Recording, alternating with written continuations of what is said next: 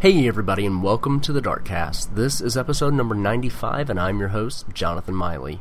Recently, I got to sit down and talk with Kevin Backus, who is the Senior Vice President of Entertainment and Game Strategy at Dave & Buster's. He's been in that position for about 6 months, so we discuss what it's like to get new arcade games, what the future of arcade games is, as well as his experience with consoles, because he's actually one of the guys that helped bring us the original Xbox. So, a lot of good history, a lot of good information in this interview. Hope you enjoy it. If you want to find out more about DarkStation, you can do that at darkstation.com. If you want to follow us on Twitter, you can do that at darkstation_com. If you haven't subscribed to us on iTunes, please do that while you're there. Give us a review. Let us know what you think of the show. And if you want to drop us an email, you can do that at podcast@darkstation.com. So we really hope you enjoyed this episode. On with the show.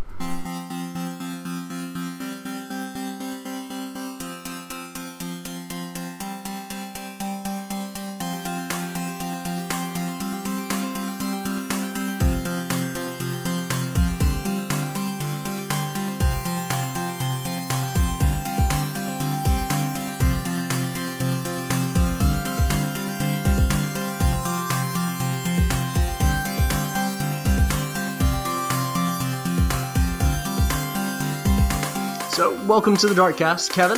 How are you doing today? I'm doing great. Looking forward to the 4th of July holiday. Yeah, me too. Perhaps when people listen to this, then they'll think back fondly on whatever they were doing on the 4th of July, but for me, it's still in the future. Yeah, me as well. That's how the internet works. Currently, my plan is to watch The Patriots and Independence Day. Sounds like an action-packed day. Oh, yeah. All right, well, thanks for being on. Thanks for talking to us. If you could just start by telling us a little bit about yourself, what you do at Entertainment and Game Strategy. So I joined Dave & Buster's about 6 months ago. It's actually been a bit of a change for me because my entire career has been mostly in sort of the more traditional home side of gaming, consoles, PCs, that sort of thing. But it's been fantastic so far. I love a good challenge, and the fact that everybody has sort of decided years ago that arcades were dead makes me even more energized about proving them wrong and showing what kind of the future of playing games outside the home can be. So, as the Senior Vice President of Entertainment and Game Strategy, I guess I'm kind of responsible for almost everything relating to games at Dave & Buster's, which, if you don't know, Dave & Buster's is a nationwide chain of about 61 locations that combine food and drinks and games and kind of everything that I enjoy on a night out. And so I'm responsible for everything to do with games, with the exception of actually running and maintaining those games, which is the provenance of some really exceptional people at each of our locations who are, who make sure that the games look and play just as good as the day they came off the assembly line. Okay, good deal. So you said that you've, the Entertainment and Game Strategy, is that, I guess, a department of Dave & Buster's? Or? No, that's just my title, Senior Vice President of Entertainment and Game Strategy. And Gotcha. It's a lengthy title, but I think I've come to realize on my own that that it's Entertainment and Game Strategy because, like I said, fortunately I don't have to run around the country, maintaining and repairing those machines and running.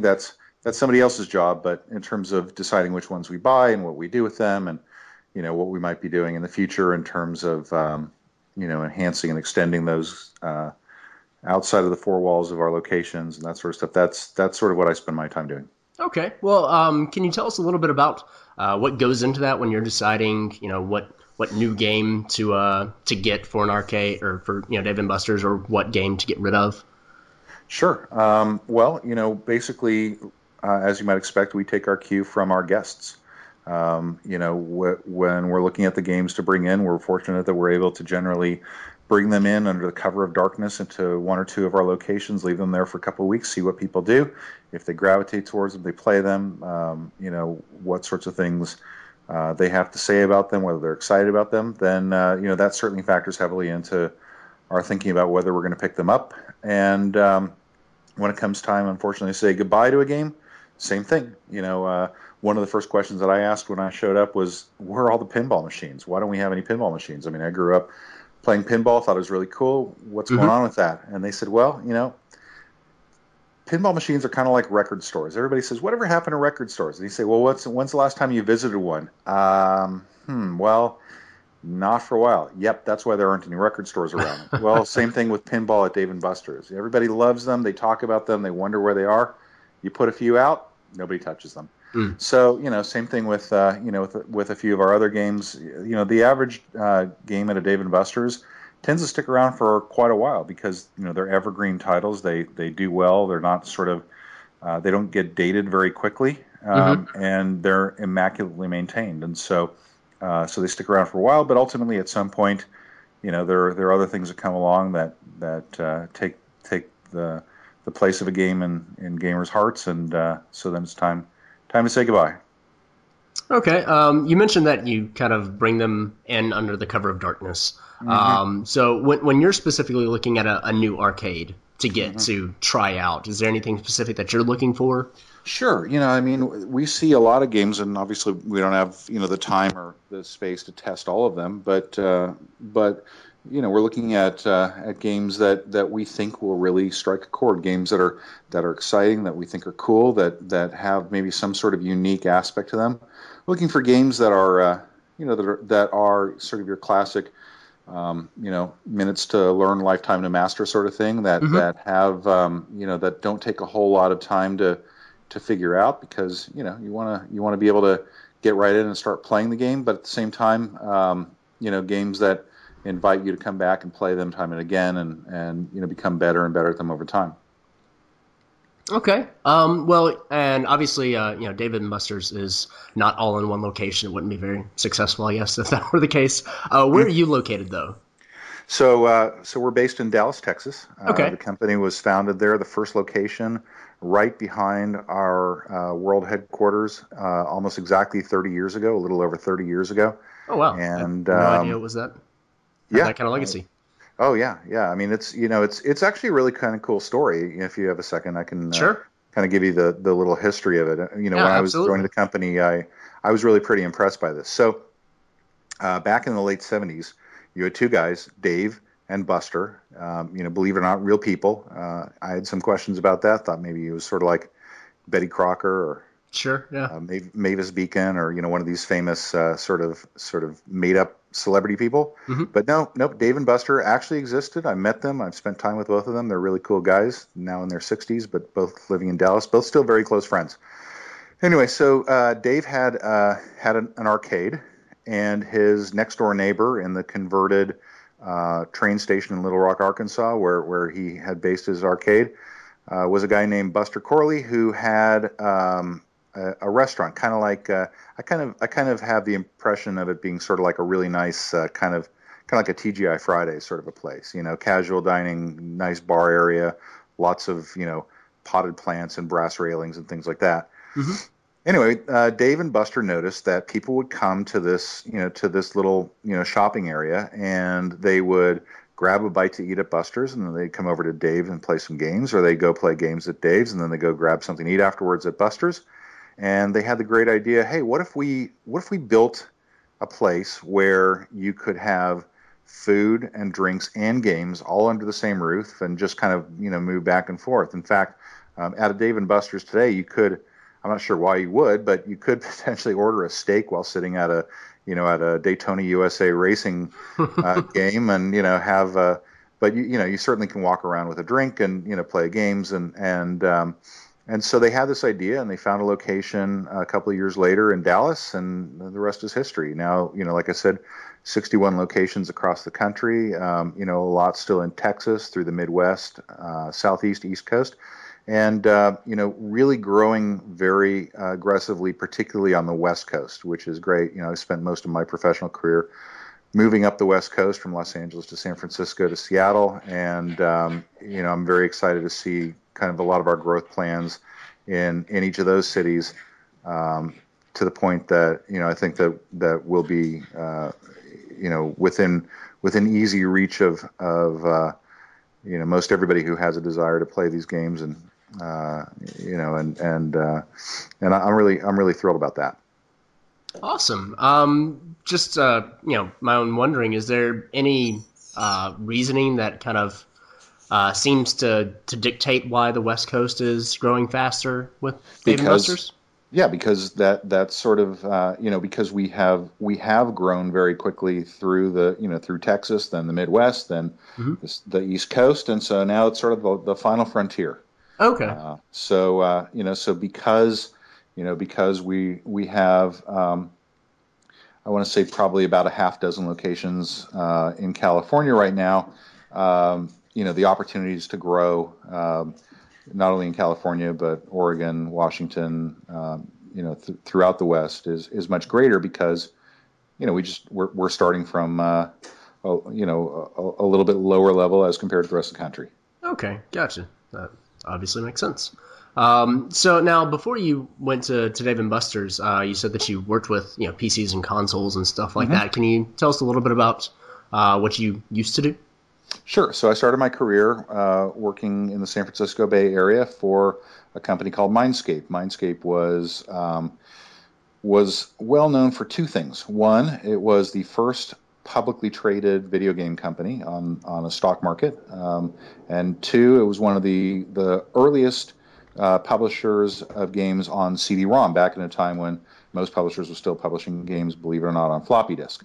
I came on board a little bit after that, but it was a really interesting education for me, because we published games for almost literally everything, for PlayStation, for PC, for Mac, for Amiga, for the Philips CDI, for 3DO, you name it, we developed games for it. And after a few years at Mindscape, I spent an awful lot of my time working with the folks at Microsoft, mostly harassing them about the fact that we didn't get the same kind of marketing support and love and affection from them that we got from the Sonys and Segas and Nintendos of the world.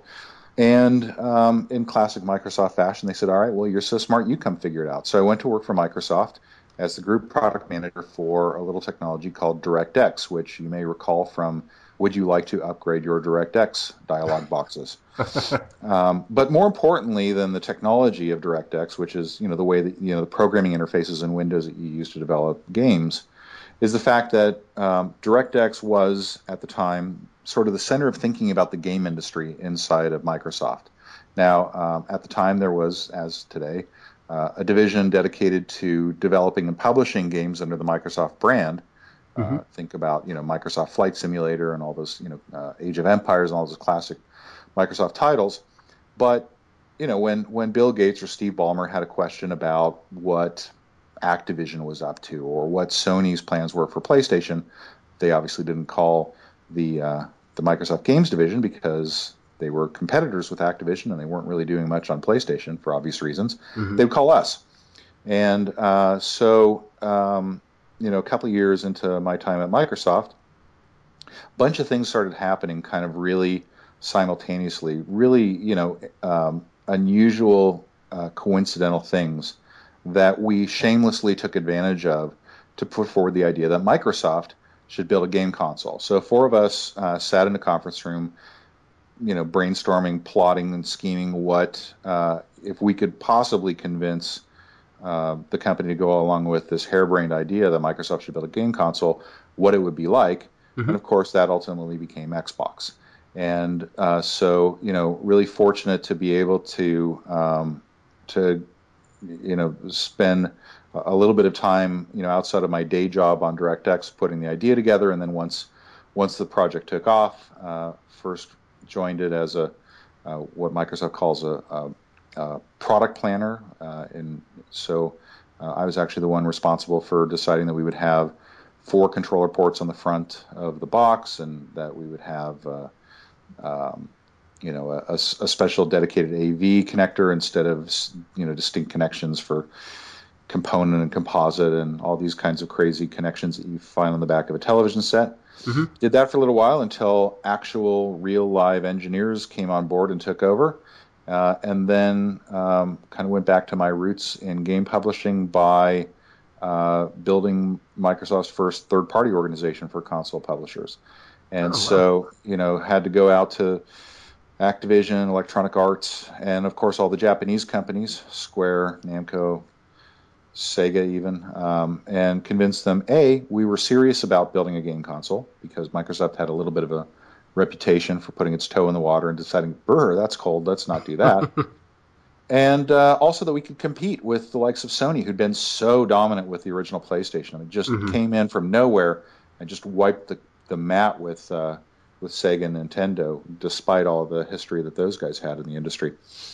So did a pretty good job of that. Had one of the best launch lineups ever for a console, and left with my partner Seamus, who I'd started Xbox with, to go build our own company, a production company for video games. And then from that point forward, had a really diverse set of experience, either launching or running a number of companies, either related to game production or development or distribution. And so it's been a really great opportunity to get a really wide range of experience in a bunch of different things. But boy, this Dave & Buster's thing, you really can't beat it. It's just a lot of fun. Great, stable company, growing year after year. Last year was a record-setting year for the company. Great people, 30 years of really established track record and processes and stuff. And so, I feel like a lot of what I've been doing has really been leading up to this. Awesome. Now I have to go back for just a second to something that you said, talking about the controller ports on the front of the Xbox and stuff. Mm-hmm. So do we have you to blame for the little IR sensor for the remote control so that you could use DVDs on the Xbox? You mean the fact that you had to get the remote control? Yes. Yeah, well, I can. And I'll tell you exactly why. So when we looked at it, we really, really wanted to do two things. We wanted to make this thing super powerful, like just blow the doors off powerful in terms of what had been seen before in terms of a console. Mm-hmm. In fact, there's one of the reasons why initially we were thinking, geez, it'd be great if we could come out the same time as PlayStation 2. Fall of 2000, and it was actually Bill Gates that said, "Whoa, slow down a second. If you ship the same time as PlayStation 2, you might have arguably a more powerful console, but this thing needs to be clearly better, and so you need another year for technology to kind of catch up to where you want it to be at the price point you want it to be. Mm-hmm. So so let's hold off a little bit. Anyway, so we want to have a really, really powerful piece of hardware, but we don't want to charge an arm and a leg for it. Our feeling was if this thing came out the door for more than $299, we were done. Mm-hmm. And so as a result, we invested every penny in making the most powerful piece of hardware possible. Now, when we went out and talked to people about what else they wanted this thing to do besides play games, the list was pretty short. People were saying, well, okay, free CD player in my game console, fine. Free DVD player, okay, that's kind of interesting. I don't have a DVD player in my bedroom, and I'm going to put my console there, so that's kind of cool. But they didn't want to pay an awful lot for that. Mm-hmm. By building the technology into the console, but by requiring the remote control to unlock it, we put all of the licensing fees associated with DVD, and by the way, it's a significant number, onto that remote. Oh. So if you just wanted to play games, then we didn't have to pay the license fees for that, and as a result, we were able to put that money in against the hardware. But if you wanted to play DVDs, you bought the remote, and that's when we paid the licensing fees to the guys who had invented the DVD standard. So that, in a nutshell, is why you had to have a remote control in order to play DVDs on the original Xbox. That is incredibly interesting. I just know that my younger self was incredibly infuriated at that I had to go out and buy this $30 thing, because at that time I did not have $30. I get it. But, it was that or charge, $329 for the console and throw in the remote. And Sure. and believe me, there are plenty of people who would have rather saved the $30, Yeah. Because they didn't feel really strongly about having to play DVDs on their console. How times have changed. See, there often actually is a reason, and it's not always because the company is stupid or greedy. Sure, that's one thing that I'm constantly amazed at, and just working in the kind of journalism video game industry, it's really easy, especially from the gamer side. It's easy to villainize companies and people, and it's like, oh, they're just doing that because they're money grubbing a-holes, and then you find out it's like, no, they're people that just want to make a good product. Yeah. It's funny, when I joined Microsoft, I looked around for all the, the secret command centers for controlling the world, and never actually found any, much to my disappointment. In fact, the most common question I heard on DirectX is, how do we reduce the number of support calls? Like, how do we make this thing more stable so people don't call in? And so it wasn't quite as Machiavellian as people would like, myself included. I was very disappointed when we finally went to meet Bill Gates. Not nearly the evil genius that I'd always hoped for. I heard all the stories about him screaming at people and telling them that they're the stupidest person in the company, and maybe he had just mellowed by the time that I joined the company, because to me he seemed much more like everybody's favorite English literature professor. Very thoughtful and quiet, and sounding a little bit like Kermit the Frog, but otherwise pretty much like a professor. So what are some of the differences in kind of working with home consoles versus arcades? Well, I think the biggest difference is the fact that when you're going to an arcade, your time is somewhat limited, and you're there for a social experience. Mm-hmm. And so, if you look at it, arcade games have a lot more in common with mobile games than they do with console games in terms of the actual game mechanics and the game design. And so, and that's not surprising. Most of my friends who design and develop mobile games today will tell you very readily that they're actually inspired by many classic arcade games, because a lot of the behaviors are very similar. You're talking about, a game that has to be really, really simple to learn. A game that can be played in short bursts in the case of an arcade, because the arcade operator wants you to put in another quarter every now and then. In the case of mobile games, because you might be sitting on a train and your stop is coming up, and you need to be able to put the game away and come back to it later. In fact, I know that there are a number of classic arcade designers that have said that in the past they would design their games so they could be played with one hand, because the idea was that you're standing there with a beer in one hand and the joystick in your other. Mm-hmm. And in the case of a mobile game, just like you don't want to have to hold you don't want to have to put your cell phone like on your lap and tap on it with both screens. You're holding it with one hand and you're tapping on the screen with the other. And so so there are a lot of similarities between those kinds of games. In fact, that's I think in part of the reason why we've started to see a number of mobile games coming full circle and becoming supersized as arcade games. I'm thinking in particular Doodle Jump and Temple Run and Cut the Rope. These are games that we have now that are doing extremely well, because you can play them on your cell phone, master the game, then come into our place, play it on a giant size screen, and win tickets you can exchange for prizes, everything from shot glasses and coffee mugs all the way up to an Xbox or an iPad. And it makes the transition seamlessly, because it's the same basic it's the same basic concepts that many really good arcade games have that go into the development of these mobile games. Awesome. Now, obviously, you're not the one that is making these games, but what is that adaptation kind of like? Because thinking about something like Cut the Rope, that's using a touch screen. You're swiping across a little string, making candy drop. That doesn't seem to really correlate, at least in my head, to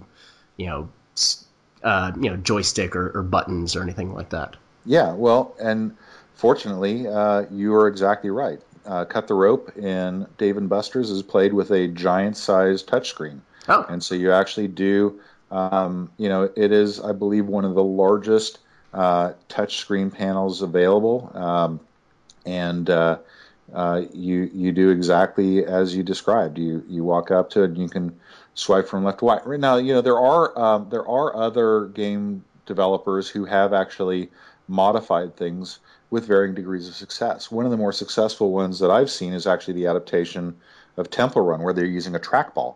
And at first I thought, okay, this is going to be kind of goofy. But on the other hand, you start playing it, it's the same basic movement. You put your finger on the trackball instead of on the screen, and you move right to turn, you move left to turn, you move up to jump, you move down to slide. And so, but you're the only difference is that you can actually see the whole screen because your finger is not on top of it. Yep. So it works actually remarkably well. That said, most of the games that we have, actually do use touchscreens. Doodle Jump uses a joystick. It works pretty well for that kind of mechanism. Like I said, Temple Run uses a trackball, but Cut the Rope is a touchscreen. Fruit Ninja, which we have, is a touchscreen. And I would expect that many, if not most, of the conversions of the future will probably also use touchscreens. Okay. Now I've got an idea, and so you can just have this for free. But I think it'd be kind of cool to play Temple Run almost like Dance Central, where you're leaning left and right, jumping, that sort of thing. So if you want to hand that off, feel free. I'll take the royalty checks. It's fun to say that. I went to Japan earlier this year just to kind of check out what they have and try to plead with them to bring some of their really cool stuff over to the U.S. And one of the huge sensations this past winter in Japan, Konami brought out the new generation of Dance Dance Revolution called Dance Dance Evolution, which uses an honest-to-God Kinect camera. I mean, it says right next to it, Kinect. And so it's basically the next generation of Dance Revolution, but it's one where it actually looks at your full range of motion. And seeing these kids in arcades around Tokyo putting on a full, like Backstreet Boys level choreographed thing so that they can have a perfect performance on Dance Dance Evolution is remarkable. Now, I think it's going to be a little while before we're going to see that here in the U.S., mostly because Konami has done a fantastic job of locking up rights to some of the greatest pop hits in Japan, but apparently have no idea how to get the same kind of range of music in the U.S. just yet. So I think it's going to take a little while for them to get the right music, unless you're a big fan of J-pop, which has its pluses and minuses. I think that's a hold up in bringing that, but clearly it's coming. I think that motion cameras and what they can do in the home is something that I think has not gone unnoticed by the arcade game manufacturers. Very cool. And the information that Joel, my editor-in-chief, sent me said that you've also been helping bring 4D games into Dave & Buster's. I know what a 3D game is. Yeah. What is a 4D game? So, I kind of had the same reaction myself when I started looking at the industry a little bit more closely. So, 4D games, as best as I can tell, is a little marketing speak that the arcade industry cooked up to describe a game that has not only 3D 3D displays where you go in and you put on an antibacterial 3D glasses and you have surround sound, all that sort of stuff. That's 3D, but also adds atmospheric effects like compressed air that jets out and hits you on the back of the head and makes you turn around and wonder who tapped you, or strobe lights, or fog machines, or things like that. And so it basically creates an even deeper sense of realism and kind of immersion, because you have other things going on other than just what you see and what you hear on the screen, and around you through the speakers that are inside the cabinet. So the latest example of that is this unbelievable game that we picked up from Namco. Very expensive game, but but really, really exciting. It's called Dark Escape 4D, and it's basically it's a shooter game on rails where you go inside of the cabinet, and you know, up to two players can play at the same time. In front of you is a gun mount, and in the gun mount, there's actually some technology that can detect your pulse rate. Okay. So I got to tell you, I'm not exactly sure what the game does with that information aside from displaying it on screen. But it is kind of cool to think about the fact that, you know, that it's aware of kind of, you know, if you're getting kind of excited or jumpy or startled, you know, what that does in terms of the game itself. But the game is actually really well done. I mean, it's, you know, it's a horror themed game. It's a zombie shooter. The cutscene at the beginning has, you know, it's kind of reminiscent, at least to my perspective, of Saw, and you know, kind of the best of the horror genre, and it has, you know, like I said, it has some of these atmospheric effects. In particular, you know, a really interesting, you know, when you're about to be attacked by zombies, you actually get a little jolt, a little compressed air, and it's pretty cool. So, you know, it's also one of those things that you can't really, you know, from a practical standpoint, deliver in a mass way to the home market. Sure. Not only because of the cost and because of, you know, the logistics of that, but also the fact that if I'm a game developer, you know, and let's say Sony comes out and says, okay, we're going to be supporting this sort of thing. We're going to have some sort of special chair that we're going to build for you. And, you know, as a game developer, I'm thinking, all right, so it's not coming with the PlayStation 4, so how many people are likely to buy that chair? Probably not that many. Do I really want to take, you know, one of my best programmers and have them spend a week or two supporting that kind of feature when, you know, maybe it's not going to be around that much. Maybe we're the only game that supports it, and that sort of stuff. And so, you know, it's one of the reasons why I think Microsoft was so eager to pack in the Kinect with Xbox One, because you know, if you can't be assured that every single one of your players has some piece of technology, then it forces you to design the game two ways: for those that have and those that don't have. Right, and obviously you're going to spend the most time on what's the most common denominator, which are, you know, in the case of the Kinect, is going to be people without Kinect. Yeah, you bet. And so I think that's, you know, it's interesting. Historically, you know, as you know, arcades were really the place where you saw new technology first, because each game was unique and designed from the ground up, both hardware and software, and they were a little on the pricey side compared to a console or a console title. And so, you know, it was no problem to invest in technology before it came out somewhere else. Well, somewhere along the line, I think, you know, the industry lost its way, and a lot of the new innovations started coming first on console and mobile and other types of home devices. And it's unfortunate. You know, I've been lucky enough to become friends with Nolan Bushnell, the founder of Atari and the creator of Chuck E. Cheese. And he reminded me a few months ago that he used to spend a lot of his time out at research labs, you know, Bell Labs and places like that.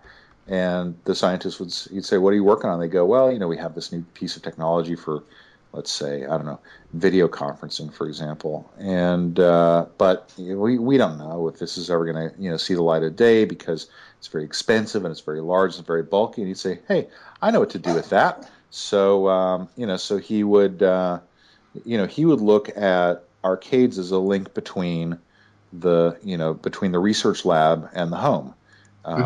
You know, it starts off in the research lab, and a few years later, it's in an arcade, and a few years after that, it's in the home. And I'd love to see a return to that kind of thing where, you know, you can do things in an arcade game that you can't really do in a home game. And sure. Hopefully, at some point, we'll get back to that. So, you know, just kind of thinking about new technology that's on the rise. Have you been able to play or, you know, work with the Oculus Rift or anything Absolutely. like that? Yeah, actually, you know, a few of my good friends are over at that company, and I actually visited them about a month ago and had a chance not only to work with the existing developer version of the technology, but actually to take a look at their next generation hardware, which they unveiled at E3, which is just going to be a game changer. I mean, it's so thin and light, and high resolution, and I think that matches up to people's expectations. I think that it's always interesting when you work in technology. You not only have to do something that lives within the realms of what's realistically practical, you have to exceed not only what people have right now, but also what they expected in their minds when they imagine what this thing is going to be like. And I think it's going to be very interesting. Unfortunately, I myself kind of suffer from 3D motion sickness, and so I could only do it for a few minutes before I had to sort of go and catch my breath. But boy, it was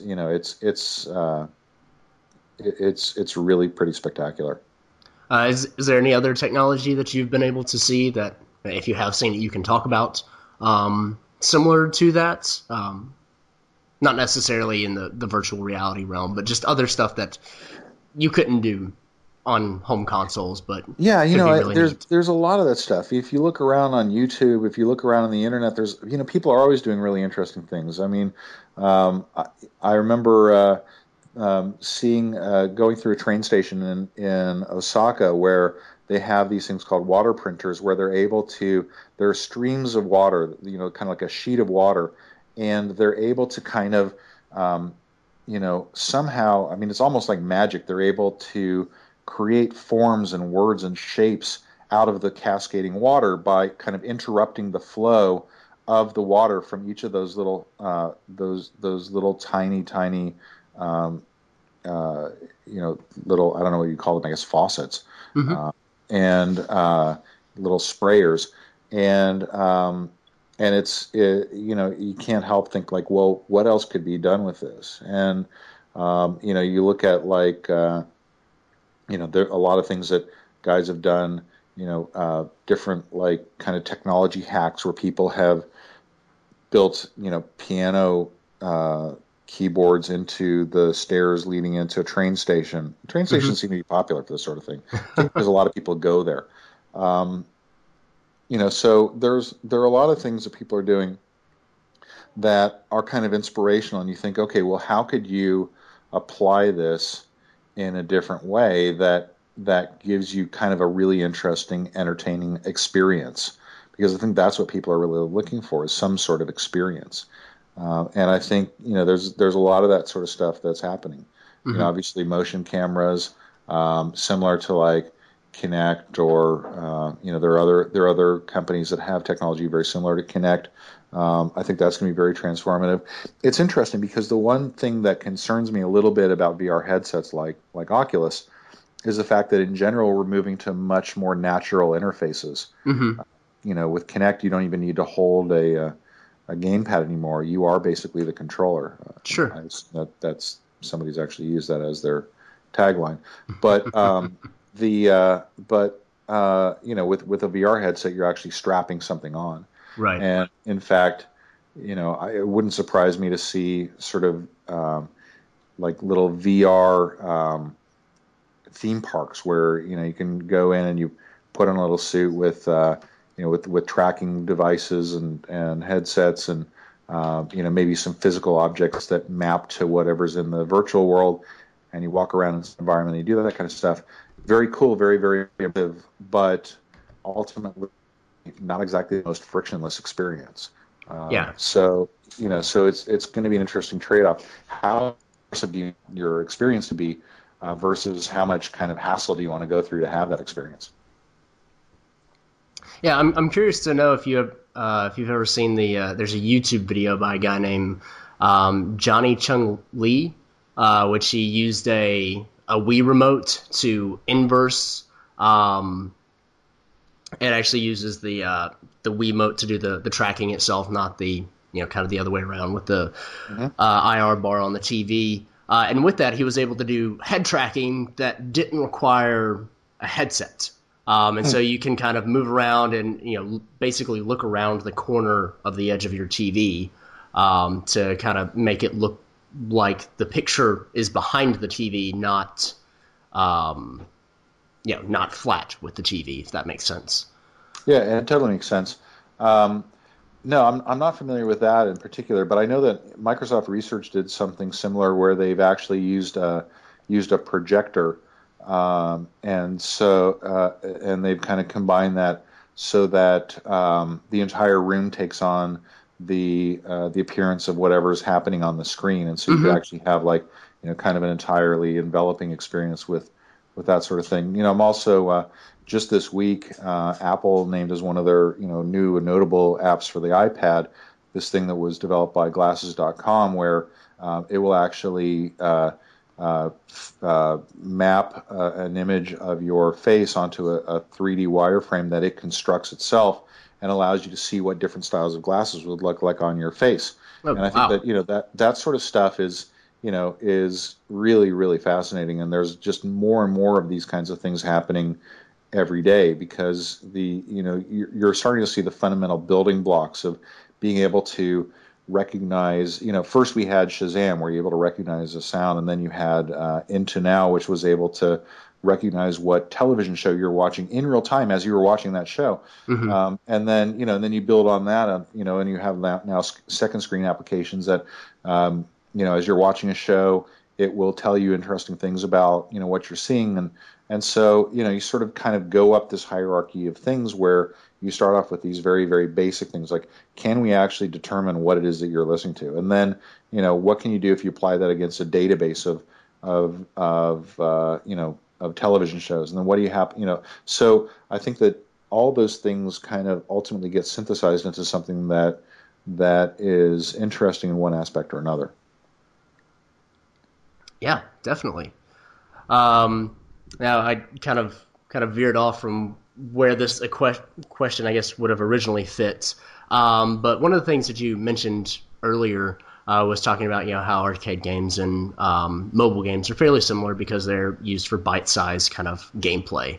Mm-hmm. Now, one of the things with mobile games, at least for me, is I can play a mobile game for a minute, 2 minutes, and I'm good for a long Mm-hmm. time. I don't have to go back. Mm-hmm. But obviously, with arcade games, you want people to put in the quarter, Mm-hmm. to keep playing. Mm-hmm. So my question is, I guess, obviously you have to make video games that fit with the atmosphere of Dave and Buster's to kind of have Mm-hmm. that bite size. But how do Mm-hmm. you, I guess, develop the atmosphere to make people want to continue playing those bite-sized experiences? There are a bunch of ways you can do that. Off the top of my head, the three primary ways that we see that the whole thing fits together is, first of all, by having lots and lots of different games. Mm-hmm. So, in an average Dave and Buster's, we'd have, I'd say, you know, anywhere around maybe 200 different games. So, so you play a game for a couple minutes, you're fine, you're good, then you go on another one. Then you go on another one, then you go on another one. Pretty soon a few hours have passed and, you're ready to go home. And so, even if you basically you played it for a couple minutes and okay, I got it, I'm good. Well, great. We've got, 199 more games for you to play. The second thing is that one of the big transformative moments in the history of arcades was when people started developing games that you could play to win tickets you could exchange for prizes. And so today, the vast majority of the gameplay that goes on in a Dave and Buster's, the vast majority of the number of plays, the number of swipes that we see are in these kinds of games, what we call redemption games, because you can redeem the tickets for prizes. Okay. And redemption games are huge, and they lend themselves to repeat play because you're trying to win more and more and more tickets, so you can go and get yourself an iPad or PlayStation or something like that. And so then it becomes as much about the actual game instance as it is about the macro game, which is I'm trying to win this thing. And so I think that also lends itself to to repeat play. And then finally the obvious, which is that you design a game in such a way that it becomes more and more challenging and addictive as you play it. Go back to Space Invaders, go back to Pac-Man, go back to the absolute dawn of the arcade industry. These are games that started off,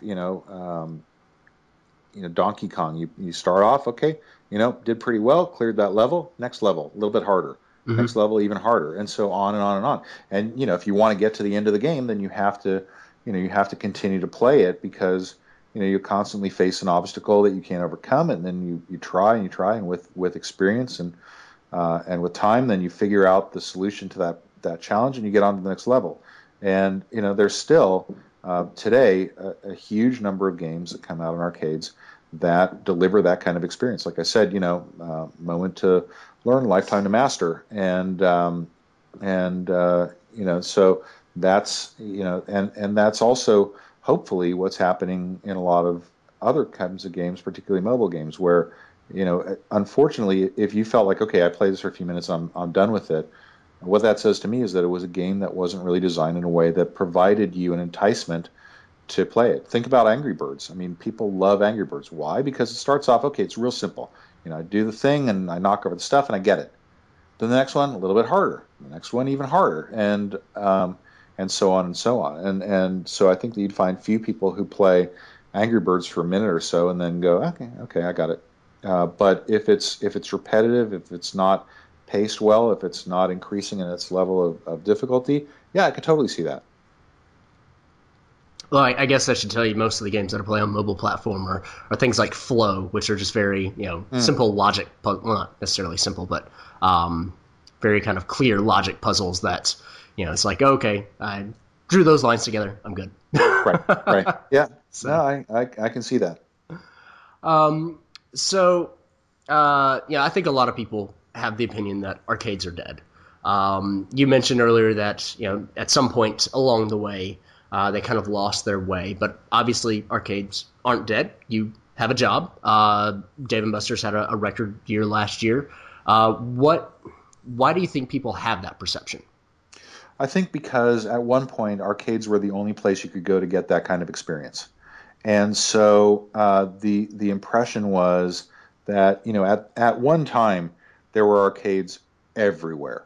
I Mm-hmm. mean, everywhere, and and people would go to them, and it was just a prevalent thing. Well, over time, with the rise of console games, the arcades didn't really do anything to set themselves apart, at least in the minds of the consumer, and so a lot of them started shutting down. So people saw the arcade that they went to is now a Dunkin' Donuts or a Starbucks, and so there is no doubt that arcades are not what they once were in terms of the number.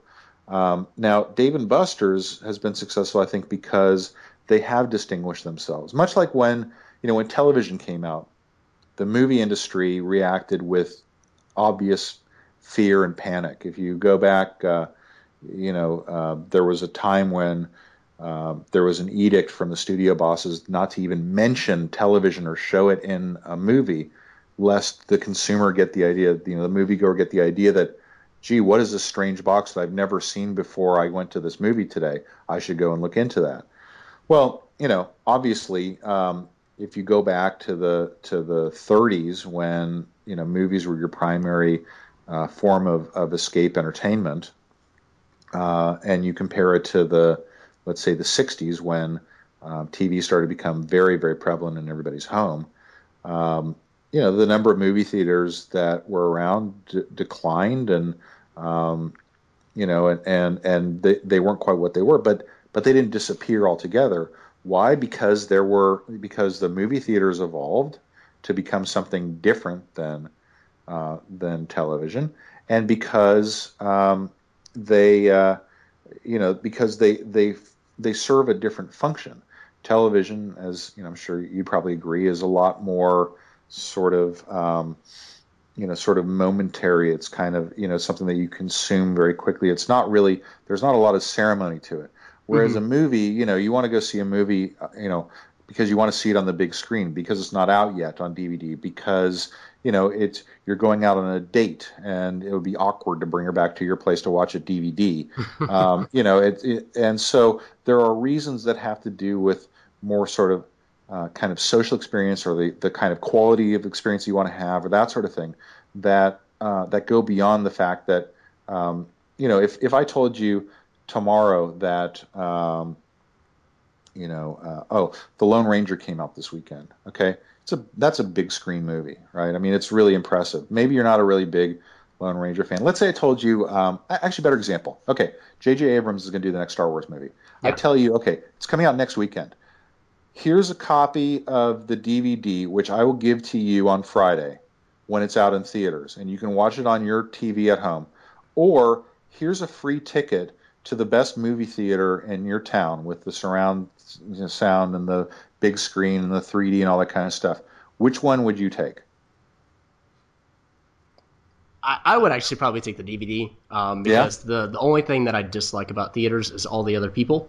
Right. When people laugh at parts that I don't think are funny, or they stand up and cheer at parts that I'm just like, you realize they don't hear you. Right. But otherwise, if I could go to the theater alone, then theater, absolutely, hands down. Sure.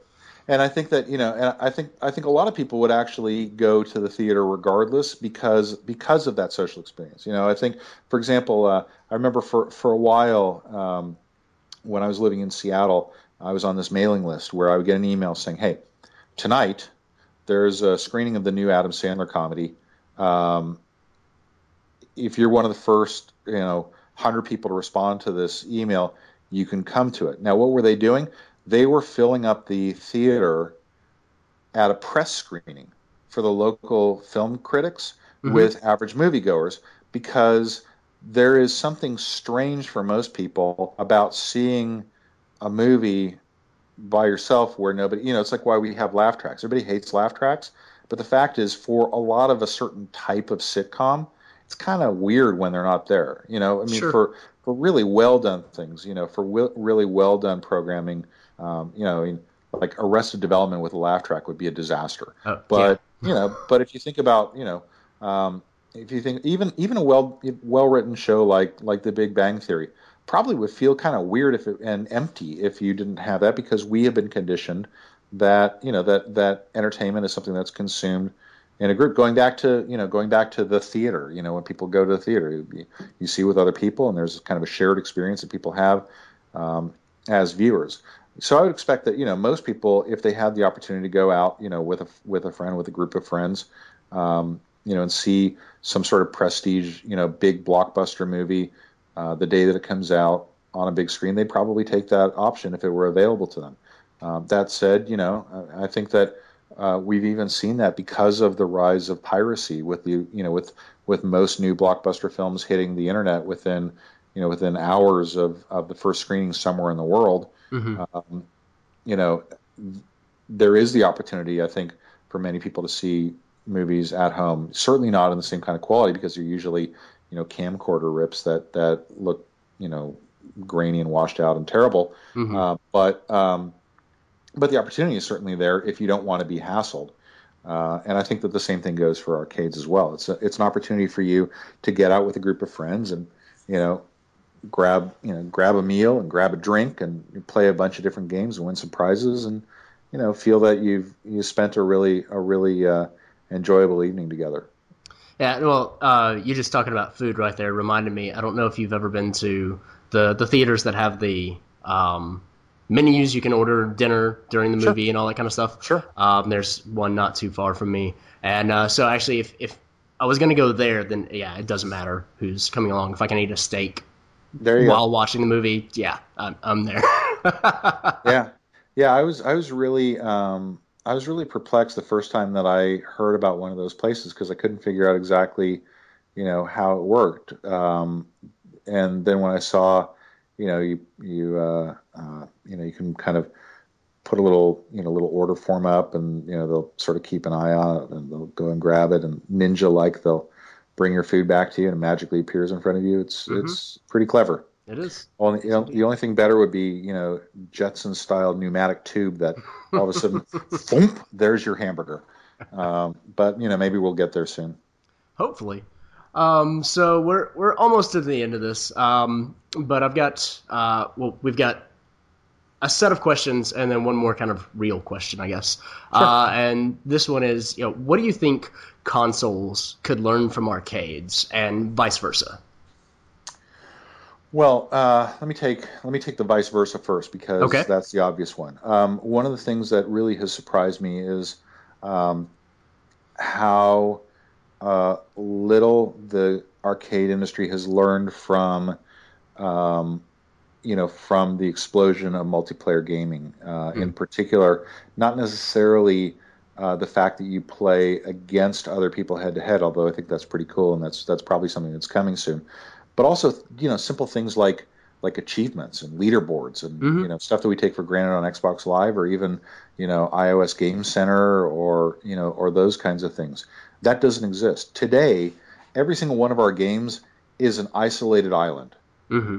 And if it has a high score table on it, classic old school AAA, or if you're like me, ASS, then you've got your high score table, but it doesn't talk to anybody and say, look, this is what the high score table is, the leaderboard. There's no way for us to say, here's the number one tip and blocks player in the whole country, or this guy was the best player of Big Bass Wheel last week, or anything like that. There's no way for us to do that. It's just something that has occurred to anybody in the industry so far, or it's not something that the operators are interested in running, or it's not something that they have the expertise. For whatever reason, it just hasn't come. And so that's going to change. I believe that within the next couple of years, arcades will catch up with, if not surpass, consoles in terms of providing I hate using this term, but let's call it cloud-based services, right? Mm-hmm. Where your progress, your player, your car customizations, your unlocked content, that sort of stuff, you're able to access that. There's a lot of stuff that has to happen to make that happen, and the industry is starting from zero. Right. But I believe it's coming, and I believe that's something they're clearly going to learn directly from consoles and mobile platforms. In terms of what consoles can learn, I think it's really about how to service the coming tidal wave of very casual game players. I think that for a long time I was really kind of threatened by the idea that people my age who grew up playing games but were no longer sort of self-identified gamers because it wasn't like they weren't part of the lifestyle anymore. Mm-hmm. What happens when those people decide they want to start playing games again? We've seen what happened. It happened on mobile devices, right? So people who say, I'm not a gamer, I don't play games, play tons of games, but they play them on iPhones and Android phones, and that's kind of how they play. Well, what you see when you look at the strategy for both Microsoft and Sony, talking all about television and sports and movies and stuff, and TV, sports, Call of Duty.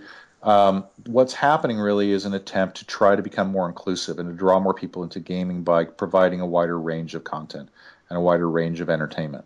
And I think that's going to be successful. I think that, especially as people, more and more people grew up playing games, the range of ages of people who play games frequently is going to continue to expand. Mm-hmm. But these are not people who spend their time, unfortunately, listening to your podcast or checking out websites or hanging out at Best Buy or Sure. It's not part of their lifestyle anymore.